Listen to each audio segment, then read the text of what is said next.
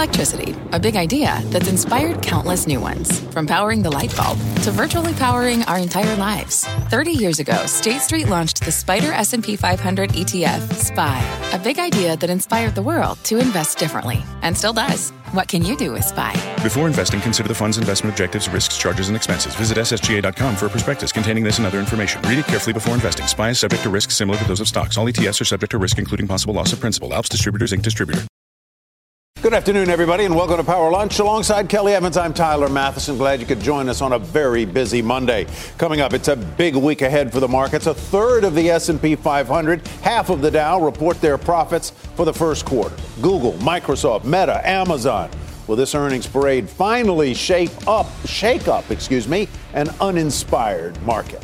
Plus, Bud Light's brand battle, the company partnering with a transgender influencer, and it seems to have backfired in a major way. 2 executives placed on leave. We'll examine the sticky situation when companies wade into these controversial social issues. Plus, some major media bombshells in just the past couple of hours. We'll get the very latest on that as we first get a quick check on the markets. Dow's positive, S&P fractionally higher, NASDAQ still negative, Dom. All right, so let's get a check right now for what's some of the movers on the day right now. We'll take a look at healthcare giant and Dow component Johnson & Johnson. Kelly, Tyler, up 0.5% right now. Johnson & Johnson is looking at plans to put an initial public offering together for its consumer products unit. That's according to a Wall Street Journal report citing sources. An investor roadshow could start as early as this week. Now, that unit, which will be named Kenvue, will house the big brands like Tylenol, Band-Aid, Neutrogena, amongst others. J&J could look to raise roughly $3.5 billion, valuing Kenvue at north of $40 billion. Let's get a check also on the energy complex, rallying today thanks in large part to a rebound in oil prices. U.S. benchmark prices up nearly 1.5% right now for WTI crude, still below $80 though. Energy, by the way, the far and away the best performing sector on the day. Names like Marathon Oil, ExxonMobil among some of the bigger gainers, as you can see there. But every stock in that sector is higher on the day. And we'll check now First Republic, the single best performing stock in the S&P. The embattled regional lender is up 11% right now. It reports after the closing bell today. Arguably, guys, the most important regional bank earnings report of this season. Those shares, as you can see, have lost 90% of their value in just the last 12 months alone. And options traders are expecting fireworks, big swings in this stock post-report. They're already pricing in what could be a 26% move up or down in that stock. So we'll keep an eye on that. Now let's send it over to Christina Partsinevelos for a view from the NASDAQ. Christina, what are you checking out? Well, I'm checking out shares of memory maker Micron, a weak player on the NASDAQ 100 today after the FT reports the U.S. is asking South Korean chip makers like Samsung and HK Hynix not to step in and fill the gap should China ban Micron products. Just that dynamics is causing the stock to drop about 2.5%. Tesla not getting as much love today either from Wall Street, with price targets and ratings cuts after the company posted weaker than expected automotive gross profit margins. Some institutional shareholders who say their holdings amount to $1.5 billion even penned a letter to Tesla's board asking them to rein in overcommitted CEO Elon Musk. Tesla down 2%. Speaking of EVs, shares of Albemarle are rebounding today after last Friday's sell-off. There were reports that Chile would nationalize its lithium industry. Lithium is the metal crucial for EV batteries, but Albemarle's CEO was on our show, CNBC Last Call, on Friday and said existing mines and contracts in the country would not be affected. And so that's why you're seeing that almost 6% rebound. And then I'll just end with just some weakness that we're seeing from Chinese tech names like PDD, Pinduoduo Holdings down about, 4.75%, and JD.com also down about 3%.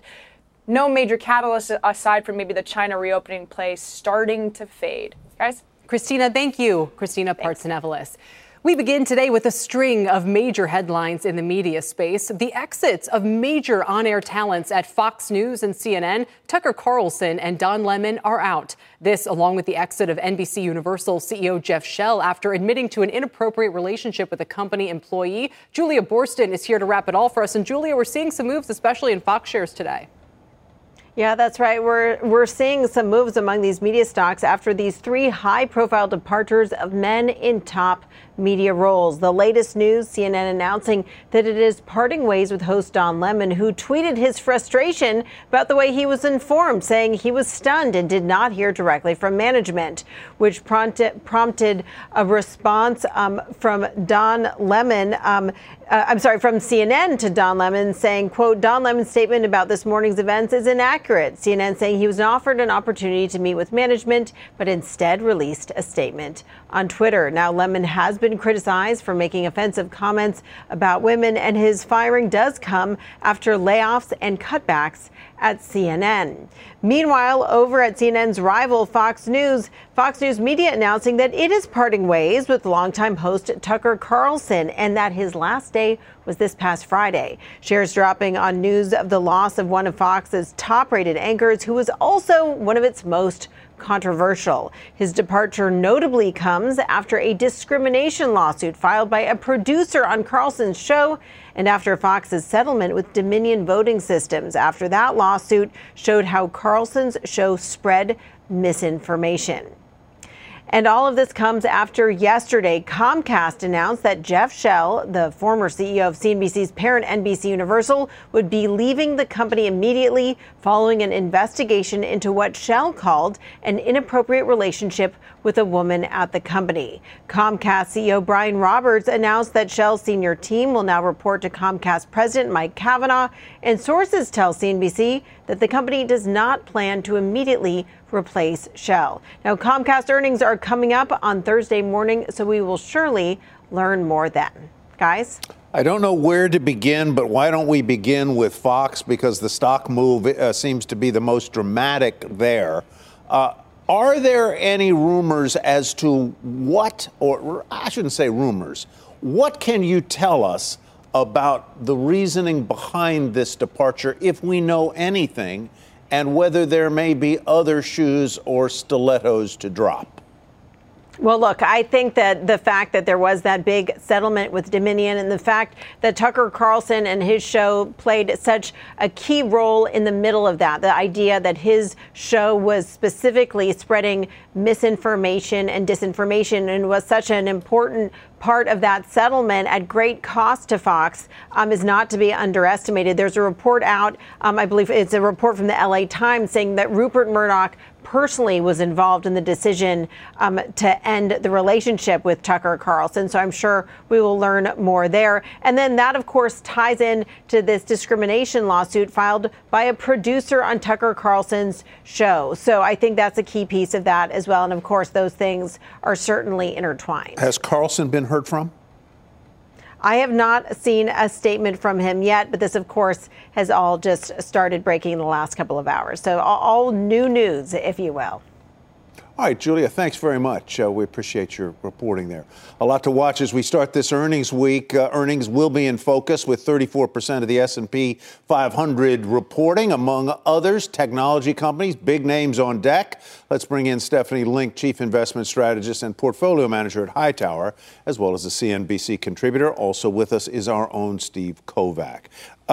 Steph, let me start with you. As you look at what we've seen so far from earnings, they seem to be tracking roughly where they usually do, with more of the companies beating estimates and a few missing. It's been pretty good, right? About 17% of the S&P 500 have reported. About 76% have beaten. About 20% have missed. So far, so good. The biggest surprise, Tyler, to me, is consumer staples and how resilient they have been in the face of double-digit price increases. They're still seeing very solid organic growth. You guys have been talking about Coke. On Friday, it was P&G. L'Oreal had a gangbuster number, especially out of China. So these stocks are expensive, but they have surprised by being so strong and resilient in the face of all the macro uncertainty. So I actually am feeling a little bit better, at least at the starting point. We'll see. We have a lot to get through this week. I was surprised to read, Steph, that GE is now, I don't want to jump ahead here. One of the names reporting, obviously we're watching McDonald's in the morning, but GE is up more than 50% year to date. Why? I know. Well, it's been a great one. Because they spun out GE Healthcare, and they're going to spin out the renewable business in January of next year. So it becomes a much more simple company, a pure play on aviation. And that's the one thing that this company has done an amazing job at. It's really world class. And so now we can focus on aviation. We can focus on the secular growth trends there, on aftermarket, which carries higher margins, and free cash flow. If there's anything that you want to pay attention to on GE, it's free cash flow. And they better do between 3.4 and 4.2 billion this year, because that's what they guided on March 9th. What are you going to do to them if they don't do that? It sounds like you're going to come after them. I'd love to see that. All right, Steve. I am going to come after them. You're going to come after them. I am. Oh, with a switch. What's coming up in tech this week? What should we be watching? Oh, just the measly $5 trillion worth of market cap reporting. No big deal. No big deal here. But not Apple. Not Apple. So Apple's actually next week. They have an extra week, and it's wonky, extra week in their fiscal year that puts everything back a week. But tomorrow we get Microsoft and Google, or Alphabet rather, the two AI kings battling it out to see who can win this AI race, particularly in search, but also other products. Microsoft just today, they put out a big blog post kind of bragging about all these clients they have already using AI that, such as Mercedes and other companies like that.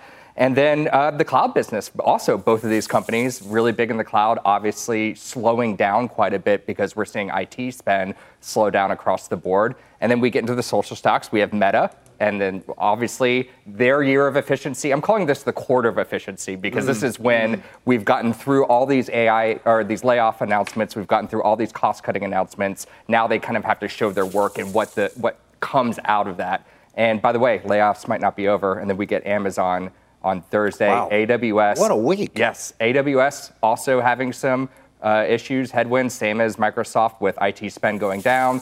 Then again, they're getting big into AI. They just announced a bunch of new AI stuff that we talked about, Kelly, on your show.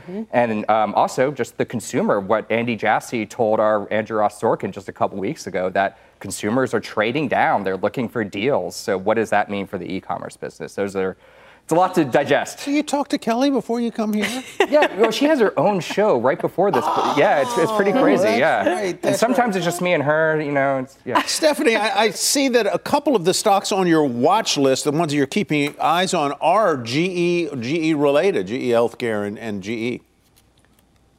Yes, well, GE Healthcare, so they were spun out by GE, and this stock is up something like 45% year to date since the spin. And again, it's because spins work. They're more simple, right? This is a great company. It's been around for 125 years, but it kind of got ignored because of all the problems that were happening at the parent company. So that's why spins usually work, because there's a lot more focus and attention. They've got 1 billion patients worldwide. They have 4 million installed base.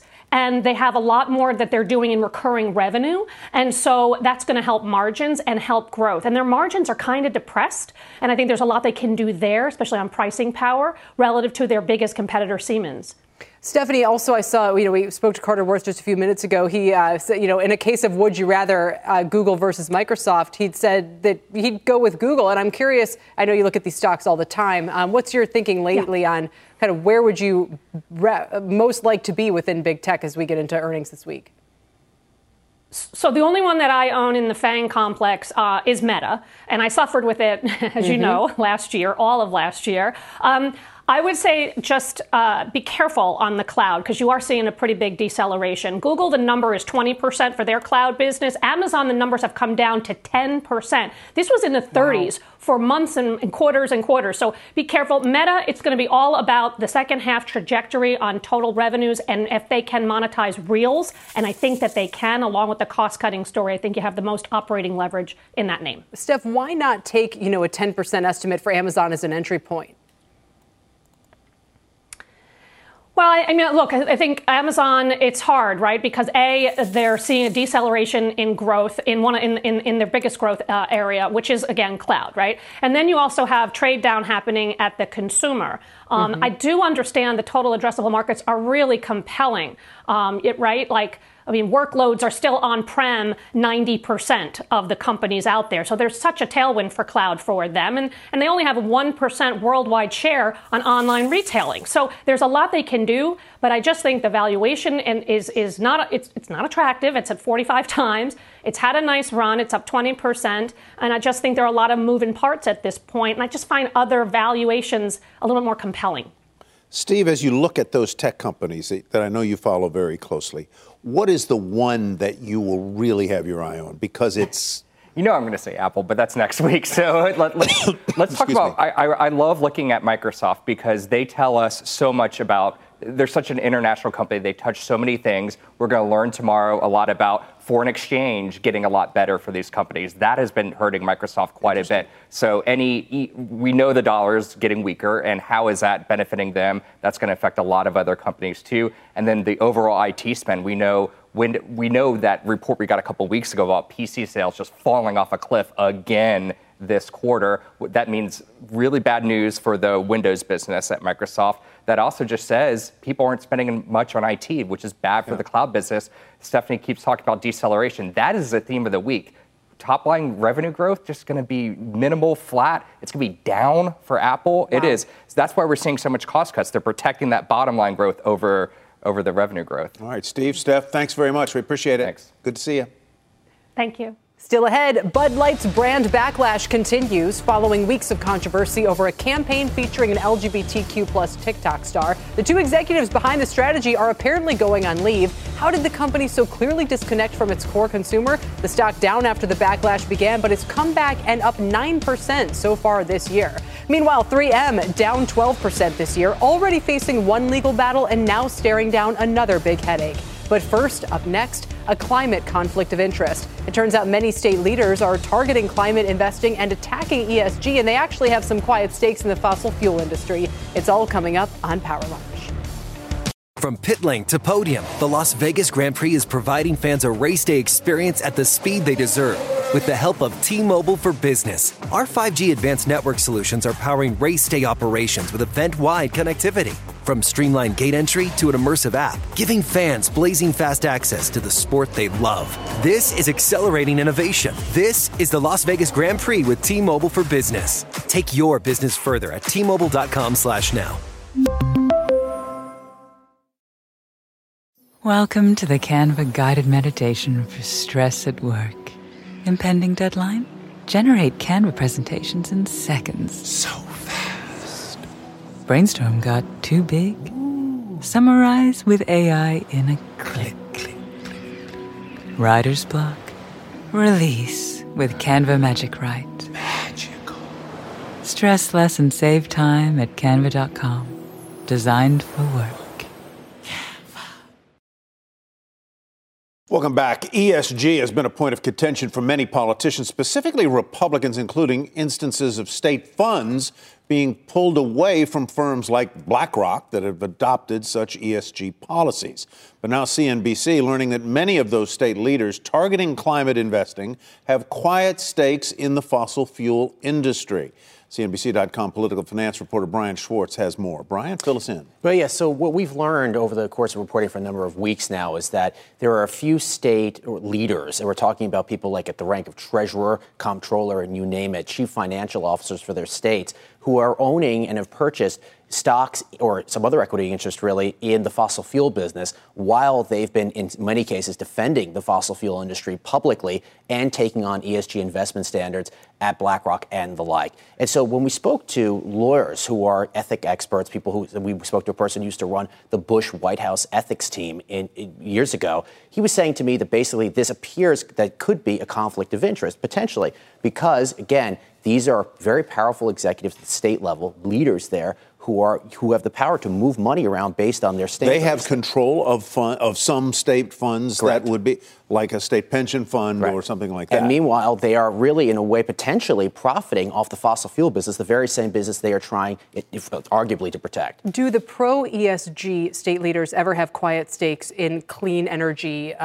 companies that would benefit from their legislative push? Well, not that I've really seen so far. I mean, I guess there have been some smaller companies here or there that I caught wind of when I was looking through the disclosures, but nothing as big as, let's say, Exxon and Chevron, right? We're talking about the giants that we really found through this, ConocoPhillips, you name it. And these, in some cases, look, the fossil fuel business is a big player in some of these states, talking about places like Texas and Missouri. So there's the other side of it where they could just say, hey, this is an industry thing they're really interested in. But on the other hand, in their positions that they've really developed over the last few years, they have become defenders of this industry, and that could potentially create. I'm surprised that these state officials are as free as is implied by this reporting to invest sort of anywhere, wherever and whenever they want. Well, it is interesting, right? That's part of this story where there is really no clear state regulations, at least the states that we went through. We went through over half a dozen of these states. You can read the rest on CNBC.com to see what else we've touched on here. But there are really no clear state regulations to decide and to push back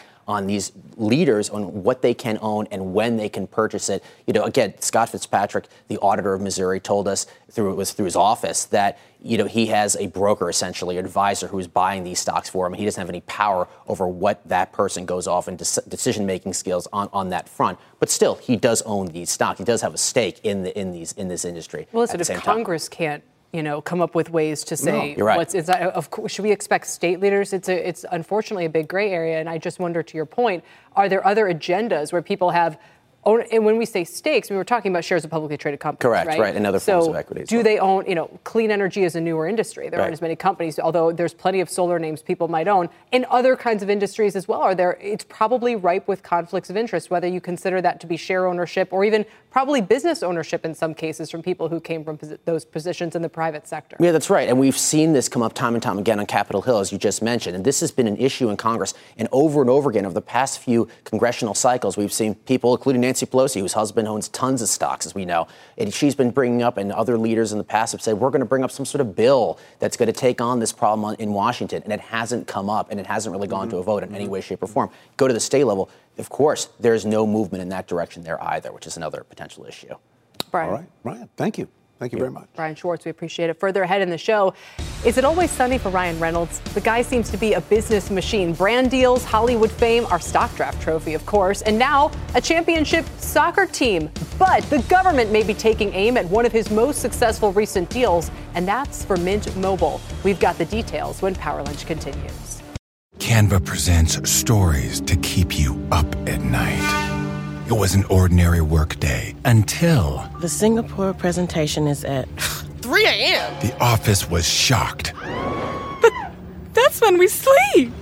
Maya made it less scary with Canva. I'll just record my presentation so Singapore can watch it anytime. Record and present anytime with Canva presentations at canva.com. Designed for work. Look at the gains in the Dow. Monstrous gains. Bob Pisani. But Bob Pisani has a way of making a flat day look interesting. Bob, the challenge is yours. My entire career is based on that idea, basically. Thank you for that, Tyler. Narrow range and narrow leadership. That's the problem. Tyler just summarized it. But there is things moving, and it's primarily just confined to defensive names. Healthcare stocks and consumer stocks have been really the leaders in the group. We've been talking about McDonald's every day, new and high. Procter & Gamble, excellent report overall there. We had Coke, great pricing power. That's right near, that's been moving very well. Walmart's been looking very well recently.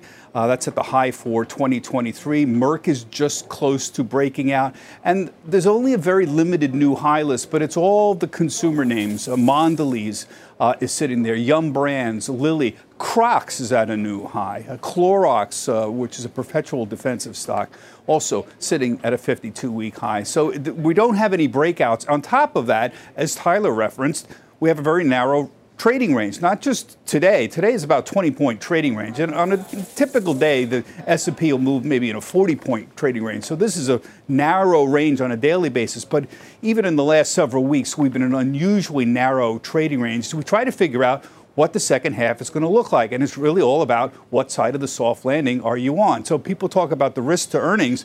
A lot of people talk about margin risks, margin pressure risk. But it's pretty clear that the big risk is the soft landing doesn't happen, that inflation is high and going higher, and that the Fed remains hawkish, that the market is not positioned for this. Rather, the market is positioned for this to happen, but people do not want to believe it's going to happen, which is why you have so much skepticism out there, so many people who don't believe that the market is correctly pricing in, and don't believe, Kelly, that the earnings estimates for the second half of the year are correct. They are coming down, but not much at all. So far, the soft landing crowd is still winning the day. Back to you. Yeah, it may look quiet on the surface, but we're kind of on a knife edge here. Bob, thanks. Bob Pisani. Okay. Let's get to the bond market now. Rick Santelli tracking that action for us out in Chicago. Lots of worry about the debt ceiling lately, Rick. Yes, lots to worry about the debt ceiling. And of course, there's a lot of questions as to why we are all being forced to worry about the debt ceiling when it's pretty darn obvious that debt needs some type of a constraint at some point. But I guess politicians aren't going to wake up to reality anytime soon. Look at a chart starting on March 1st for 2-year note yields. You know, they peaked at over 5%. That is something to pay attention to because it certainly has gone very rangish since then, as you see. And if you pair it up with the dollar index, it's clear that the dollar index's fate is all bundled up with what's going on with interest rates. And what's going on with interest rates is pretty much, to some extent, bundled up in two various packages. The Fed's pretty much going to be done, and the economy has definitely slowed. We've seen big revisions to jobless claims, a big drop in JOLTS. We've seen banking issues. There's a lot of moving parts here in that chart. And finally,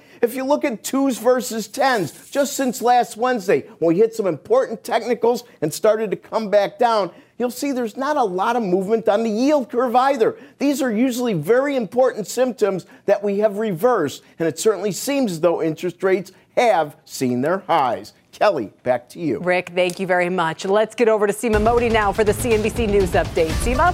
Kelly, good afternoon. Here's the update at this hour. The Supreme Court said it will decide whether public officials can block critics from commenting on their social media accounts. This comes 2 years after former President Trump blocked critics on Twitter, and a lower court said the move violated the First Amendment. The Supreme Court dismissed the lawsuit after the Justice Department said the end of Trump's presidency nullified the case.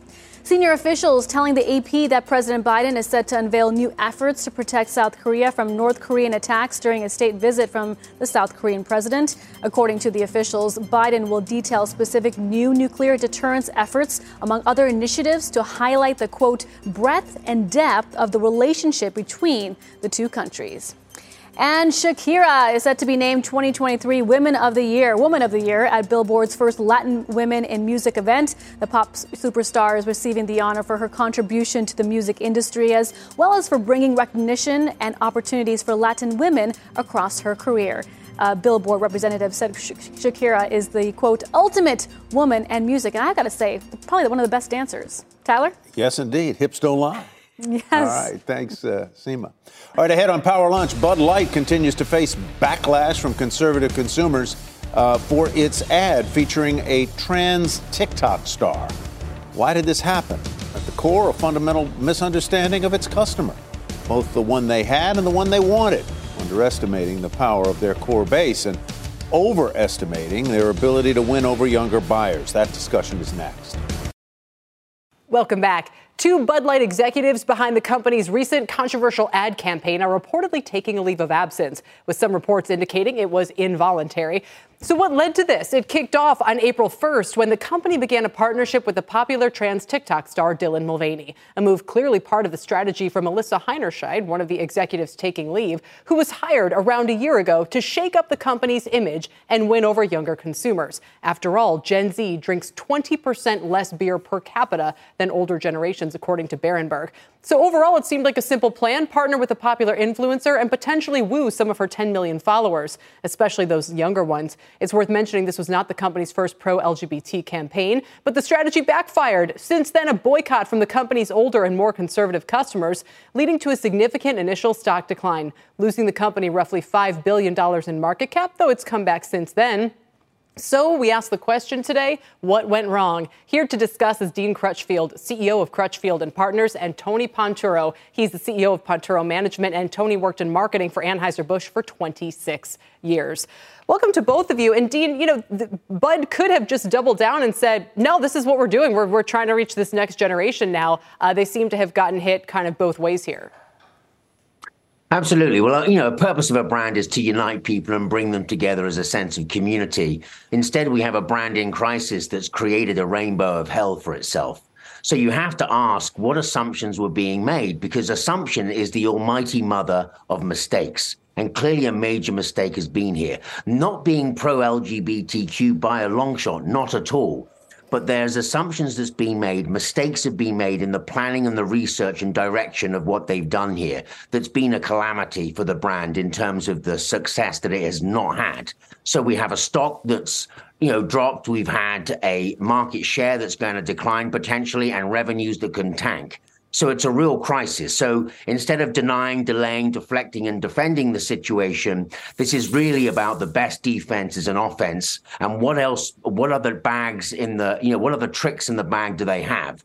Because my concern here is, was this the only campaign you were launching for the summer? I mean, isn't there somebody in the room with the millions of dollars you spend on marketing, advertising, and research that might have put their hand up saying, this is bold, this is ambitious, but we might actually alienate some of our other core customers. So it's knowing your customer, knowing your brand, and getting it right, and not taking crazy risks. Tony, react to what Dean said there and take us inside the room where you've been, where these kinds of marketing calls are made in terms of who we're going to hire as an endorser of our precious products at Anheuser, InBev.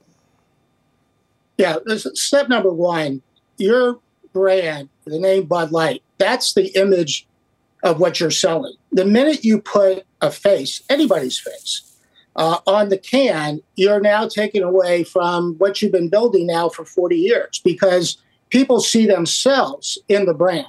In other words, I drink Bud Light because I like what it says about itself. I like the product itself from taste profiles, etc. But the minute you put a face on there, that's a whole different image. It has nothing to do with the authenticity of what the brand's all about. The second part is a lot of new marketers forget that, let's take Bud Light, 70% of Bud Light's volume is probably someone 35 plus. It's baby boomers like myself who grew up with the brand. They continue to drink the brand. And as they focus on this small new entry-level drinker, if the older consumer thinks, well, you're not talking to me anymore and you're just focusing the small target, they'll go away. And once a beer brand particularly starts to lose its customer base, it never comes back. There's never been a brand, to my knowledge, in the history of beer, that once it declines, that it actually returns back to its normal state. So, Tony, I just want to point out, I thought it was very interesting what you said about putting anybody's face. Now that people do this with influencers all the time now. A couple of friends of mine are influencers. Their face is on, nut butters and things like that. And maybe the whole point is, like you said, it's supposed to be a mirror, for you to see yourself in it. An interesting point to corporate America moving in this direction. But I wanted to actually ask about something different. We said no one successfully makes this transition. What about Nike? I mean, there are brands out there in the marketplace that represent and really kind of lean into socially hot button issues on the more progressive side with the younger generation and do so with great success and yet still have plenty of older customers and whatnot. If Bud Light said, well, we're trying to Nike-ify ourselves, what would that really look like? Well, it's really trying to be something they're not. Nike's whole campaign from day one was to be this very sort of young, irreverent, sort of non-corporate kind of positioning. So it was baked into their history. Bud Light's history was, we need to establish you not to drink Miller Lite, which had a head start for 6 years in the light beer category before Bud Light was even introduced. And what we're going to do is be sort of collaborative, co-ed, fun, humor. If you go back and look at the history of Bud Light commercials, quite frankly, before InBev bought the company, it was all about just having fun, exclusive, co-ed, activity. And that's what it was known. So when you start, and listen, as a beer drinker, you want to get away from the daily grind, right? You go to sporting events, you have a beer, you go have a softball game. You don't want really to be caught up in the political voices of what's going on. That's not why you're drinking beer. So, go ahead. Tony, forgive me for interrupting because we're running a little short on time on this busy news day. I'm fascinated by Kelly's question there, Dean, because I think it's a really, really good one. What is it about beer and beer drinkers that got Anheuser-Busch InBev into such hot water with its consumers? Why couldn't they do what Nike did? Well, I think the fact here is, to Tony's point, is that if you think about Bud Light, and I like a Bud Light too, and I'm a white, a middle-aged white man, but basically it's about fun, it's about family, it's about friendship. And that's what Bud Light does. That was its position, its clear position. You can have fun, you bring your friends together, you have family, and the Bud Light's in the cooler. And that position they've totally eroded by this erroneous decision that they've made. But that's the role of beer. That's the role of the idea. It's fun, it's family, it's friendship. Don't forget that. We're celebrating life, to Tony's point. We want to forget the day or enjoy ourselves, crack some jokes and relax and kick back. That's the idea here. This isn't about politics. This is about fun, family, friendship, the important things in life. Interesting points, gentlemen. Thank you very much. Dean Crutchfield, Tony Ponturo, we thank you. Now, some developing news on the departure of NBC Universal's CEO, Jeff Shell. Julia Borson has the story. Julia. Tyler, that's right. We have an update on the firing of NBC Universal CEO Jeff Shell yesterday. CNBC International anchor Hadley Gamble filed complaints of sexual harassment and discrimination against Jeff Shell. This according to her attorney, who shared this statement. Quote, "The investigation into Mr. Shell arose from a complaint by my client of sexual harassment and sex discrimination. Given these circumstances, it is very disappointing that my client's name has been released and her privacy violated. We have reached out to Comcast, which did not have an immediate comment, but Comcast did say yesterday that Shell was fired following an investigation into an employee complaint." Power Lunch will be right back. Let's go to this camera instead. Welcome back to Power Lunch, everybody. More legal headaches for 3M, the industrial giant, facing new lawsuits connected to its production of so-called forever chemicals, which have been linked to health risks. And it comes amid its ongoing battle over issues with its military-grade earplugs. Seema Modi here with more. Hi, Seema. Tyler, so 3M is now facing lawsuits from states like Maine that allege the industrial giant, along with other manufacturers, knew the health risks tied to PFAS, these toxic chemicals, but concealed the information.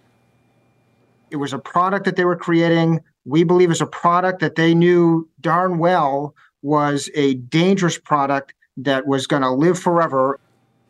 3M is ending production of PFAS by 2025 and is working to actively remove it from its sites. The first bellwether trial set for June, a water provider in Stuart, Florida that has alleged contamination. Research team at Credit Insights says PFAS manufacturing is potentially a multi-billion-dollar liability for the company, substantially in excess of what 3M has in reserves. And it does come as the industrial giant is also battling those earplug lawsuits launched by thousands of plaintiffs. Earnings are on deck tomorrow. Investors will not only want an update on the legal risks it's also facing, but also on the plans to spin off its healthcare business, guys, which is actually the highest margin business that it has that is expected to unlock some liquidity.